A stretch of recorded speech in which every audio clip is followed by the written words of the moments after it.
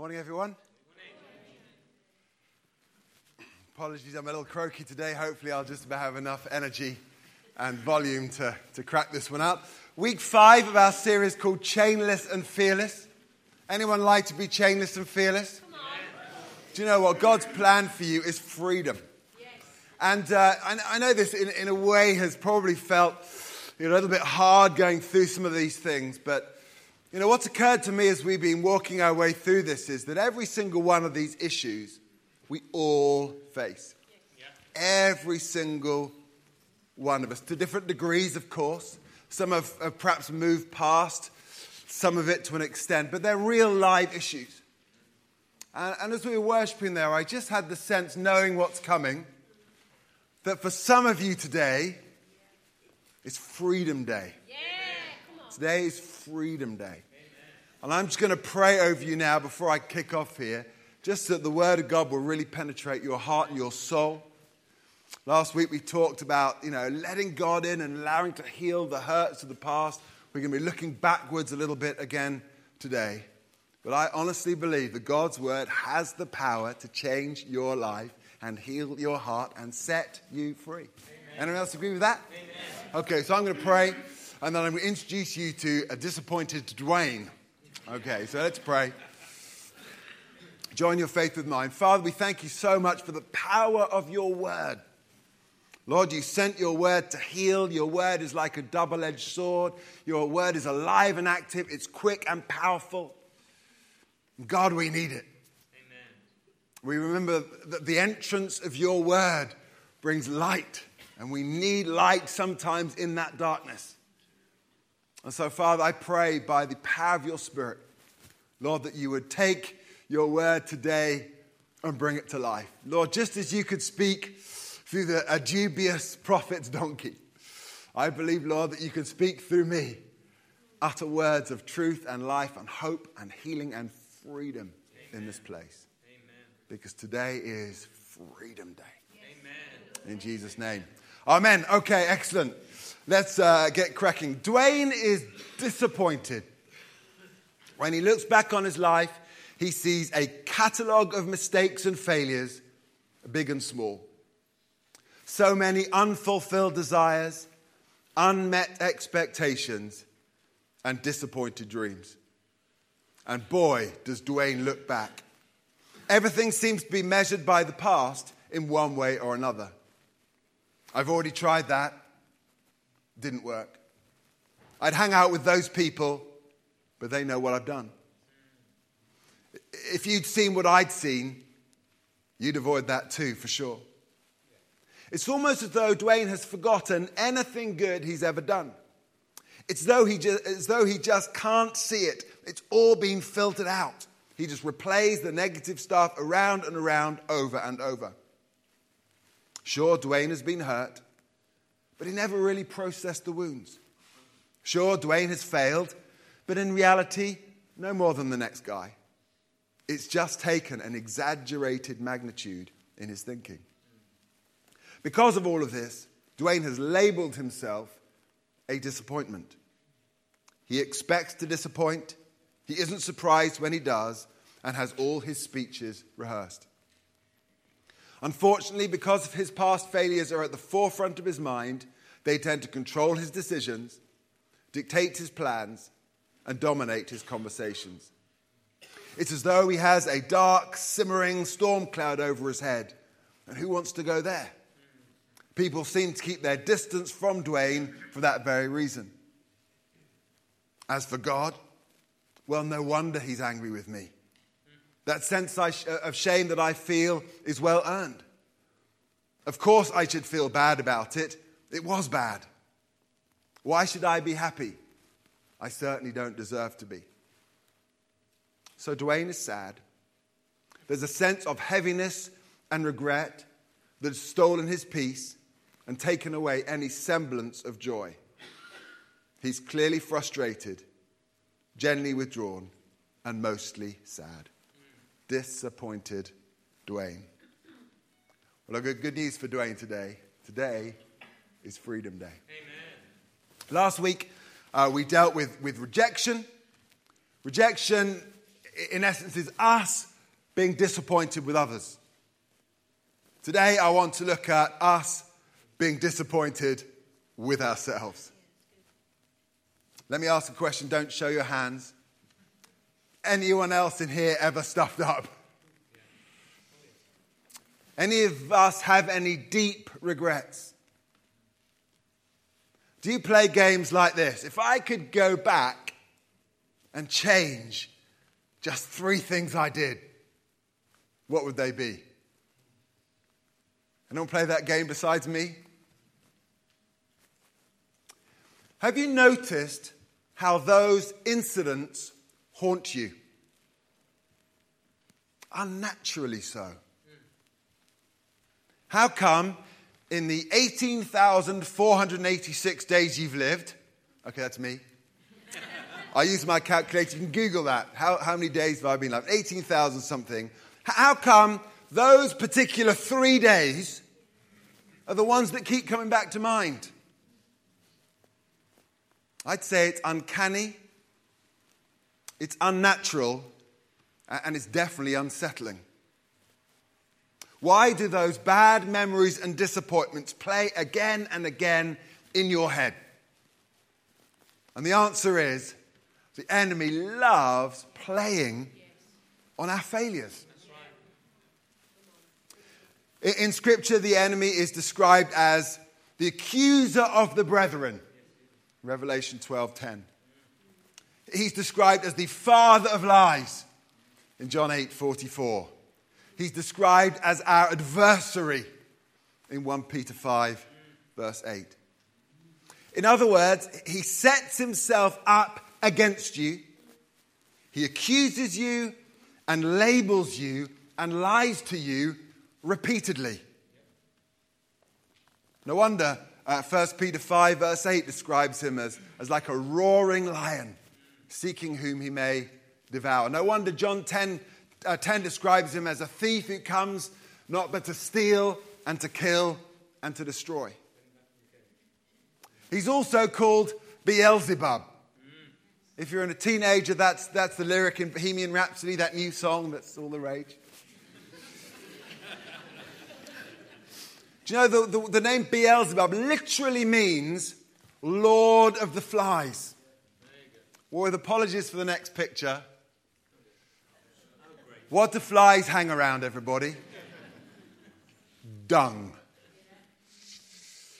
You know, your dung is the enemy's favorite place. And that's where he and his hordes love to hang out. You know, this is the enemy's default attack. It's his plan A. And that's the arena of guilt, shame, and condemnation. It's his home territory. It's where he goes repeatedly for easy wins. That is bringing up your past and smacking you around the head with it once again. The enemy uses the past to attack your confidence. You messed up before, you'll mess up again. It's inevitable. I don't know why you bother. You're a failure by name and a failure by nature. The enemy will use your past to attack your security. Have you forgotten how bad it was? Are you sure God forgave you? You're a fraud. You're a hypocrite. You're disqualified. The enemy uses the past to attack your identity. Call yourself a child of God? They don't behave like that. Righteous? Hardly. Holy? Not a chance. Worthy? Nothing could be further from the truth. You know, the enemy loves that stuff. Finally, we can get on to, next photo. The enemy loves that stuff. It's like mud to a pig. Or in our case, freshly laid farmer's manure to an Irish setter. The enemy uses it to create fear. He uses it to create an atmosphere of negativity and a hopelessness. And he uses it to keep you locked in your chains and locked in your fears. But you know what? I have good news. Today is Freedom Day. Amen. Amen. And all this is why it is so, so, so important that we understand the gospel and we understand the power of the gospel. Amen. Let's throw out a couple of little questions for you. What is God's relationship with your past failures? We'll come to that in a second. How does God look at your past failures? Does he even look at your past failures? Or is it just you? Maybe with a little bit of a demonic nudge. Do you know what follows here in the next few minutes is not new news, but it is very, very good news. But it's vital that this is not just theory in a book, but reality in your life. Because you are going to be tested in the arena of your thought life, particularly referring to your past and your disappointments. You're going to be tested in that arena repeatedly. So, with the gospel in mind, I'm going to throw out 3 verses that you'll hear quoted around here quite often. First one is Psalm 103. I wanted to read the whole chunk, but we just haven't got time. So verses 11 and 12. For as high as the heavens are above the earth. How far is that, folks? Very high. For as high as the heavens are above the earth, so great is his love for those who fear him. Verse 12. As far as the east is from the west, so far has he removed our transgressions from us. Now, when he talks about the east and the west, he's not talking about the distance between Budgeons and the Barn. Okay, we're not talking about East Bidford and West Bidford, and don't ask me which of those two is which. When you reach distances of the scale and magnitude that God is talking about here, the east from the west, those distances are measured actually in time. They're measured in light years. So how far is east from west? The answer is that'll be a pretty long way. As far as the east is from the west, so far has he removed our transgressions from us. Amen. I'll put it like this. He's buried our sins in eternity. He's cast them into infinity and removed them from us permanently. Amen. So I told you this is good news. I was taught this little jingle when I was younger. And it's this. Jesus cast our sin into the sea of forgetfulness and hung a sign saying, no fishing. Amen. And if the enemy reminds you of your past, remind him of his future. Anyone heard that one before? Isaiah 1 verse 18. Come now, let us settle the matter, says the Lord. Though your sins are as scarlet. I mean, let's face it, they're scarlet. Amen. Though your sins are as scarlet, they shall be as white as snow. Amen. Though they are red as crimson, they shall be like wool. You know, you Brits really don't get snow. Speaking as a Canadian, I know I hide it well. Do you know, I remember many years ago going for a walk in the snow in the Trent University Trails, Peterborough, Ontario. And I remember walking through the crisp, crunchy snow, quite heavy snowfall, and looking behind me and seeing the footsteps that I had laid 20 meters behind were already covered with snow. Really beautiful, actually.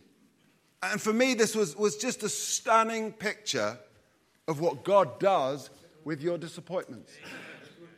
Though your sins are as scarlet, they shall be white as snow. And if we had time to talk about the blood, we would, but we don't.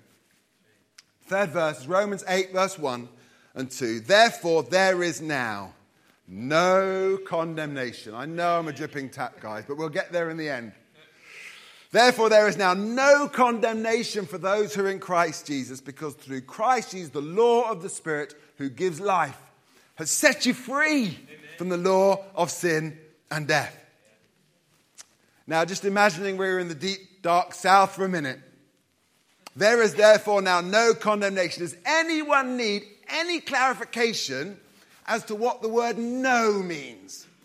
Right? God does not condemn you. In fact, God condemned Jesus in your place as he hung on the cross. Therefore, there is now no condemnation for those who are in Christ Jesus. You are free. Amen. No chains, no fears. Here's the reality.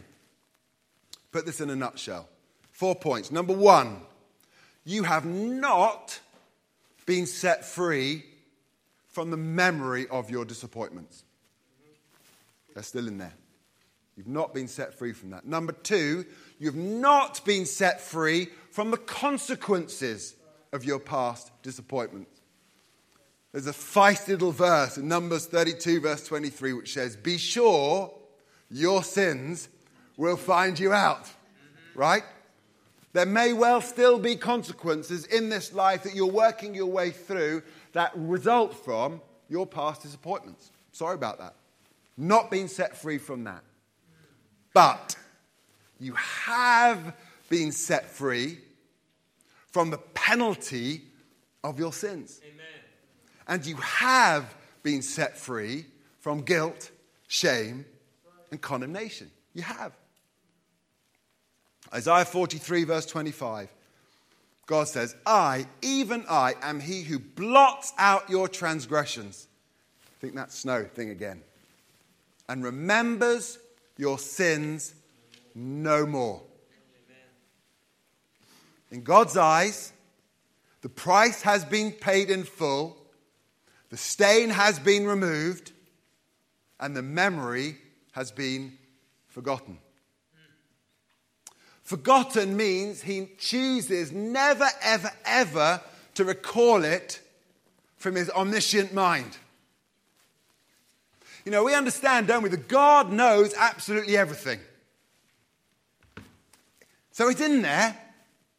He just chooses never to bring it up, never to use it against you, and never to torment you with it. Amen. Because he has forgotten it. The corollary of that is, if it is in there, and it is tormenting you, and it is accusing you, it has not come from God. It must have come from somewhere else. The New Living Translation says, I alone will blot out your sins for my own sake and will never think of them again. Amen. Jesus cast our sins into the sea of forgetfulness and hung a sign saying, "No fishing." Amen. If the enemy reminds you of your past, just remind him of his future. Here's the truth. God just isn't fishing. Not fishing. However, the enemy definitely is. That's right. And the chances are you probably are too. And that's the problem. So I reckon it's time that we did something about that. Do you agree? Amen. So it's time for a new plan. How can we healthily move past disappointment? How can we change the way we process it when it does come back up in our mind? How can we break this cycle of guilt and shame and regret and self-punishment, disappointment, and potentially even depression? So if you're anything like me, you can take yourself on quite the guilt trip, playing that shame and beating yourself up right royally. Because here's the danger. The danger is that your disappointments get blown way out of proportion and they become a stronghold in your life with a stronger hold than the gospel. So what's the escape route? Anyone tried escape rooms yet? Anyone get out? I've not tried it. And as I understand it, not everyone makes their way out, even though it's possible. Today, my plan is to show you the way out. Amen. And we're going to do that by three thoughts. Okay, the first thought is to maintain a soft, repentant heart. Amen. Number two is to take every thought captive. Anyone else excited? I love that principle. And number three is to develop new thinking patterns. This is really practical. So let's work our way through, just quickly through each of those for the sake of time. Number one, maintain a soft, repentant heart. 1 John 1 verse 9, if we confess our sins, he is faithful and just and will forgive our sins and purify us from all unrighteousness. You know, we don't tend to talk about repentance so much these days. And I think part of the reason for that is much of the teaching that I've heard about repentance has been pretty closely linked to the guilt, shame, condemnation stuff. The definition of repentance, as I'm sure all good church folk know, repentance is a changing of the mind. It's choosing a new direction. It's walking away from sin and leaving it behind. Amen. Biblical repentance, true repentance is not sorry I got caught. Parents understand that one. It's not sorry I got caught, but sorry I offended your holiness. And sorry I jeopardized our closeness. I think for me, in my simplified thinking anyway, repentance operates in two forms. First of all, it operates as an in-the-moment response to sin. Yeah. I sin, Holy Spirit convicts, I repent. Whoa, yikes, sorry. But I also think that repentance should be an attitude that we cultivate as the Lord is working in our hearts. So Psalm 51 verse 16 says, you do not desire a sacrifice, or I would offer one. You do not want a burnt offering. The sacrifice you desire is a broken spirit. You will not reject a broken and repentant heart, O God. Amen. Isaiah 57 verse 15 says this, the high and lofty one says this, I live with those whose spirits are contrite and humble. I restore the crushed spirit of the humble and revive the courage of those with repentant hearts. Amen. God is looking for us to have hearts that are laid bare before him. God is looking for us to have hearts that are quick to repent, quick to run from sin, and quick to run back to him, back into fellowship, back into grace, back into his word. So the application for us in this context is pretty simple. Once you've repented, it's dealt with. That's right. I'll say that again because that's crucial in the gospel. Once you've repented, it's dealt with. Once you've placed it under the blood. Isaiah 1 verse 8, though your sins were as scarlet, they are white as snow. Romans 8 verse 1, there is therefore now no condemnation for those who are in Christ Jesus. Psalm 103 verse 12, as far as the east is from the west, so far has you. Okay, you get the picture. Yeah. Once it's under the blood, it enters the category of forgotten in God's eyes. And do you know what? It can safely enter the category of forgotten in your mind too. And what does forgotten mean? Forgotten means that you choose never to bring it up again. You choose never to recall it. You choose never to entertain it. And you choose not to give it any power over you. So it has to start there. It has to start with this idea of repentance. That we maintain, we cultivate, we generate a soft, repentant heart before God, both in the moment and as an attitude, as God works in our lives. That's part one. I'd say this, if your heart is right before God, you should be able to sleep like a baby.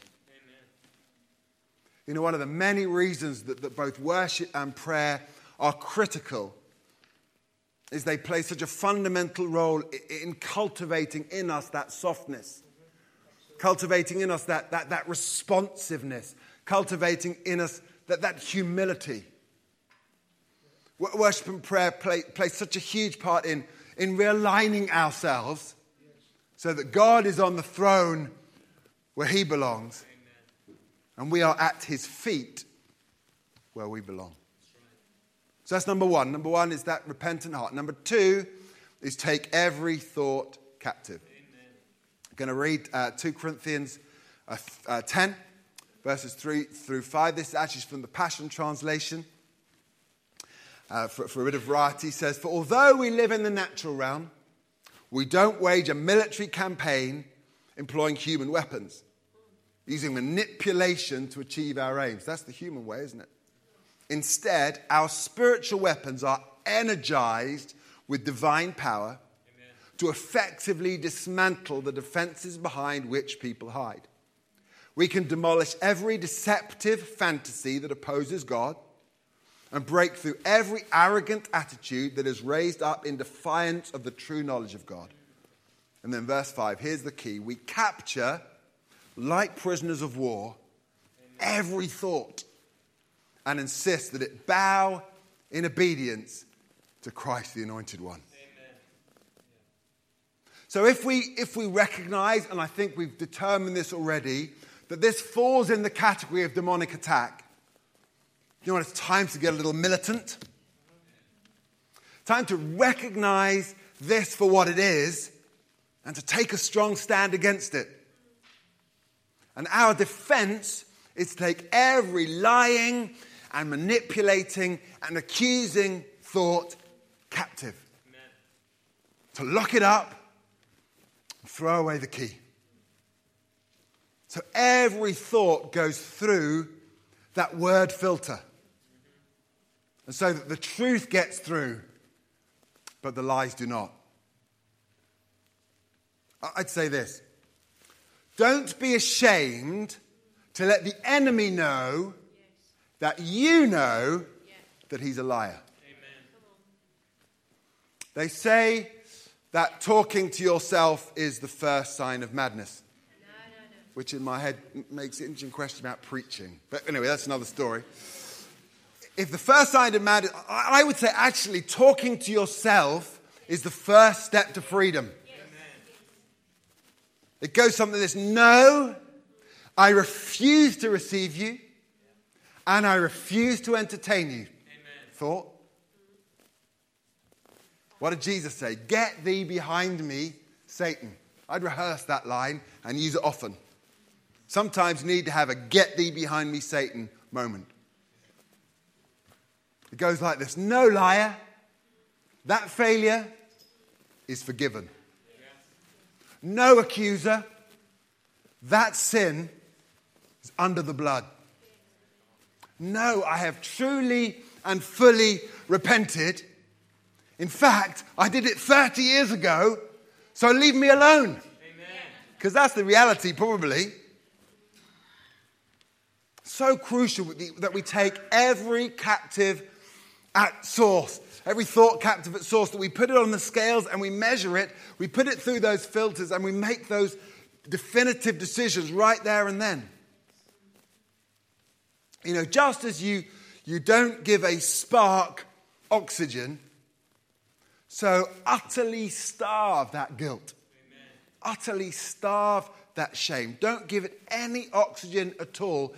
Keep it firmly in its box, which is stamped and sealed, forgiven, Amen, and forgotten. The reality, folks, is we all live here. Every single one of us is fighting these battles throughout every single day.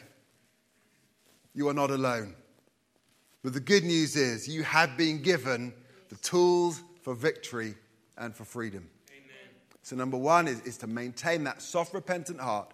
Number two is to take every thought captive.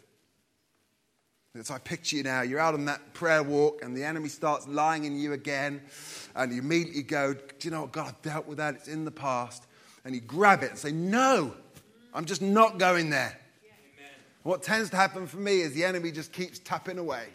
Are you sure? Are you sure it's dealt with? Are you sure this hasn't got a little root in there, a little hook in there somewhere?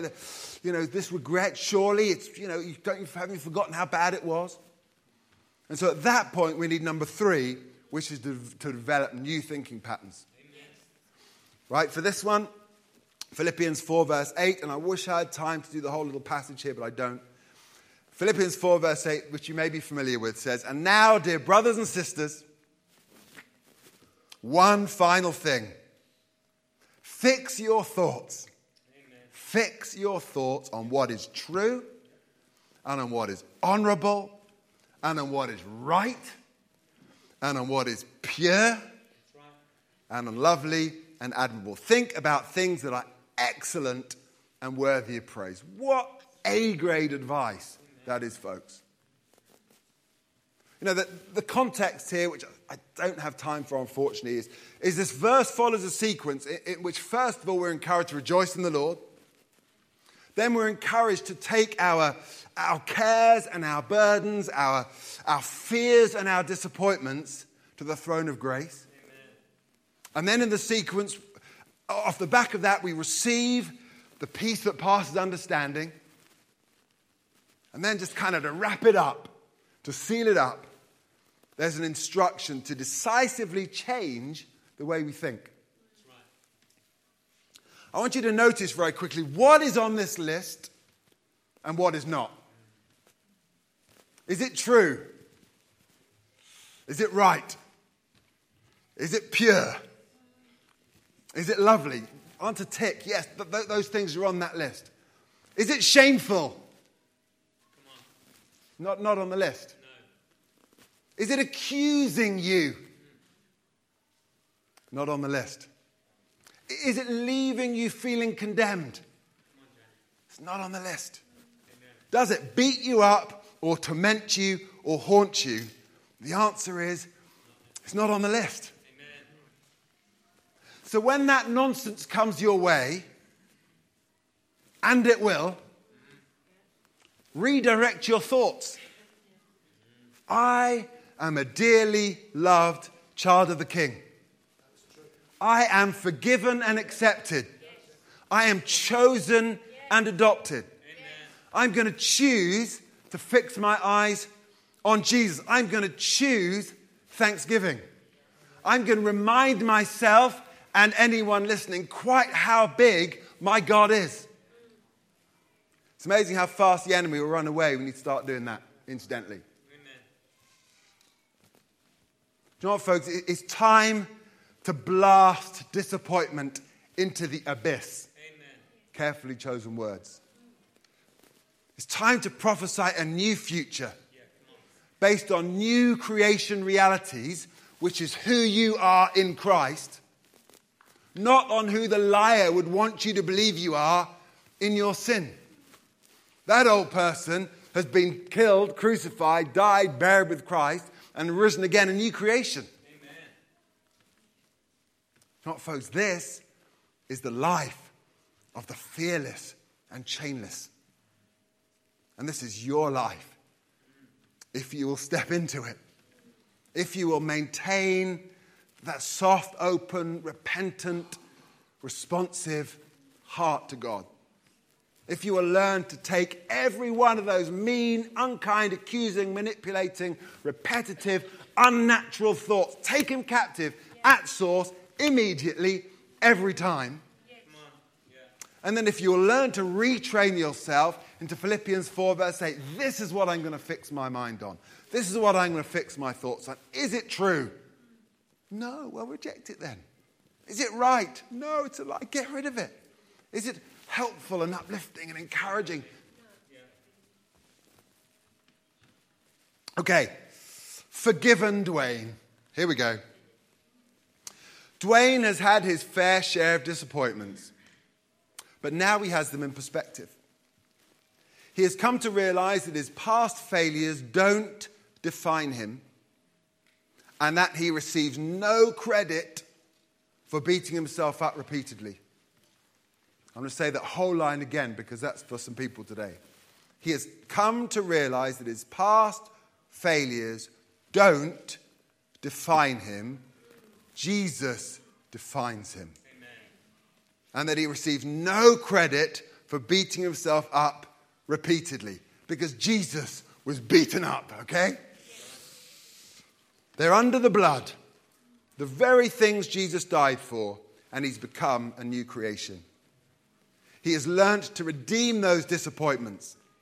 Mistakes are learning opportunities and a suitably humbling reminder that he needs God's grace.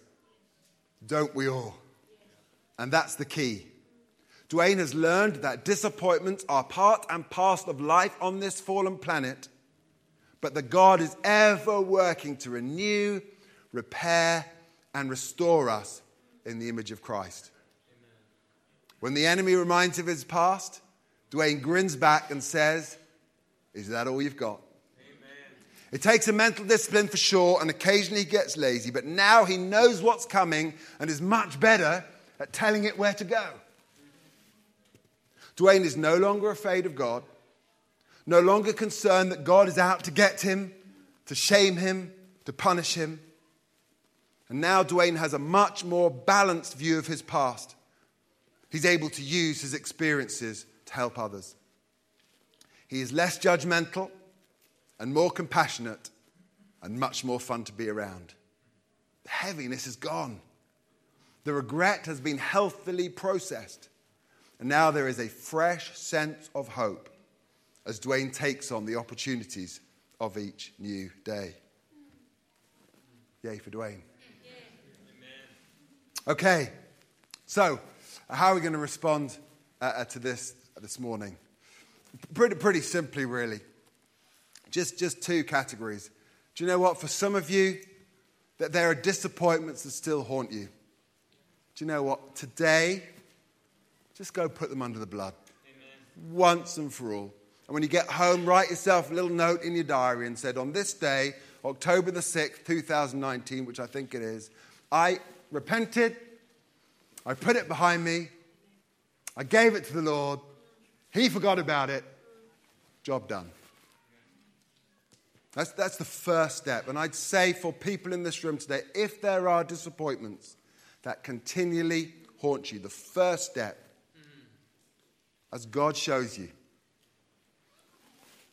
is to deal with them. Deal with them once and for all. Today you're going to have the opportunity as we wrap up here for the next 5-10 minutes, we respond, you're going to have the opportunity to do that. You can do that in your seat, you can come to the front, however you want to do that, you can do that. And the second thing I just like you to do is I'd like you to invite God in to give you two things. First of all, the ability to recognize that demonic attack when it comes. That's the first step. Here we go again. You'll all recognize it probably. First of all, the ability to recognize it, and then the mental discipline to take that thought captive, to embrace plan A. It may well be that you've been caught in very negative cycles here of replaying this stuff over and over again, allowing it to beat you up, and allowing that shame and that fear to grab hold of you. Well, today I'd encourage you, pray some big prayers. Say, God, I'm done with that. Amen. Because today I've seen the light. Amen. Because today was my freedom day, and now I recognize that there's a whole new way that I can deal with this stuff. God, in your strength, using your word as the filter, fixing my eyes on you, I can break this chain off of my life and I can move past it. So that's how I'd encourage you to respond today. What are the disappointments? Deal with them. And secondly, God, would you take me in to a new way? A new way. Can I invite the worship team to come forward if that's okay? I'm going to suggest you stand to wiggle your toes. And I'm going to pray. And then just open up 5 minutes or so for response time, and then Dave will wrap up. Let's pray, shall we? Father, we thank you so much for the blood of Jesus. Where would we be without it? But the good news is we don't need to consider that because we have it. Because our sins have been washed away. Amen. Because in your mind it has been forgotten. And because we bask in lavish gospel grace. Father, I pray for the next few minutes, Lord, as we respond to this. Holy Spirit, would you speak and stir in hearts? Lord, would you just cascade your love and your forgiveness and your encouragement and your hope over every soul in this room. And Lord, if there are steps that we need to take to move out of that old destructive way into the new way, God, would you show us what they are today? In Jesus' name, amen.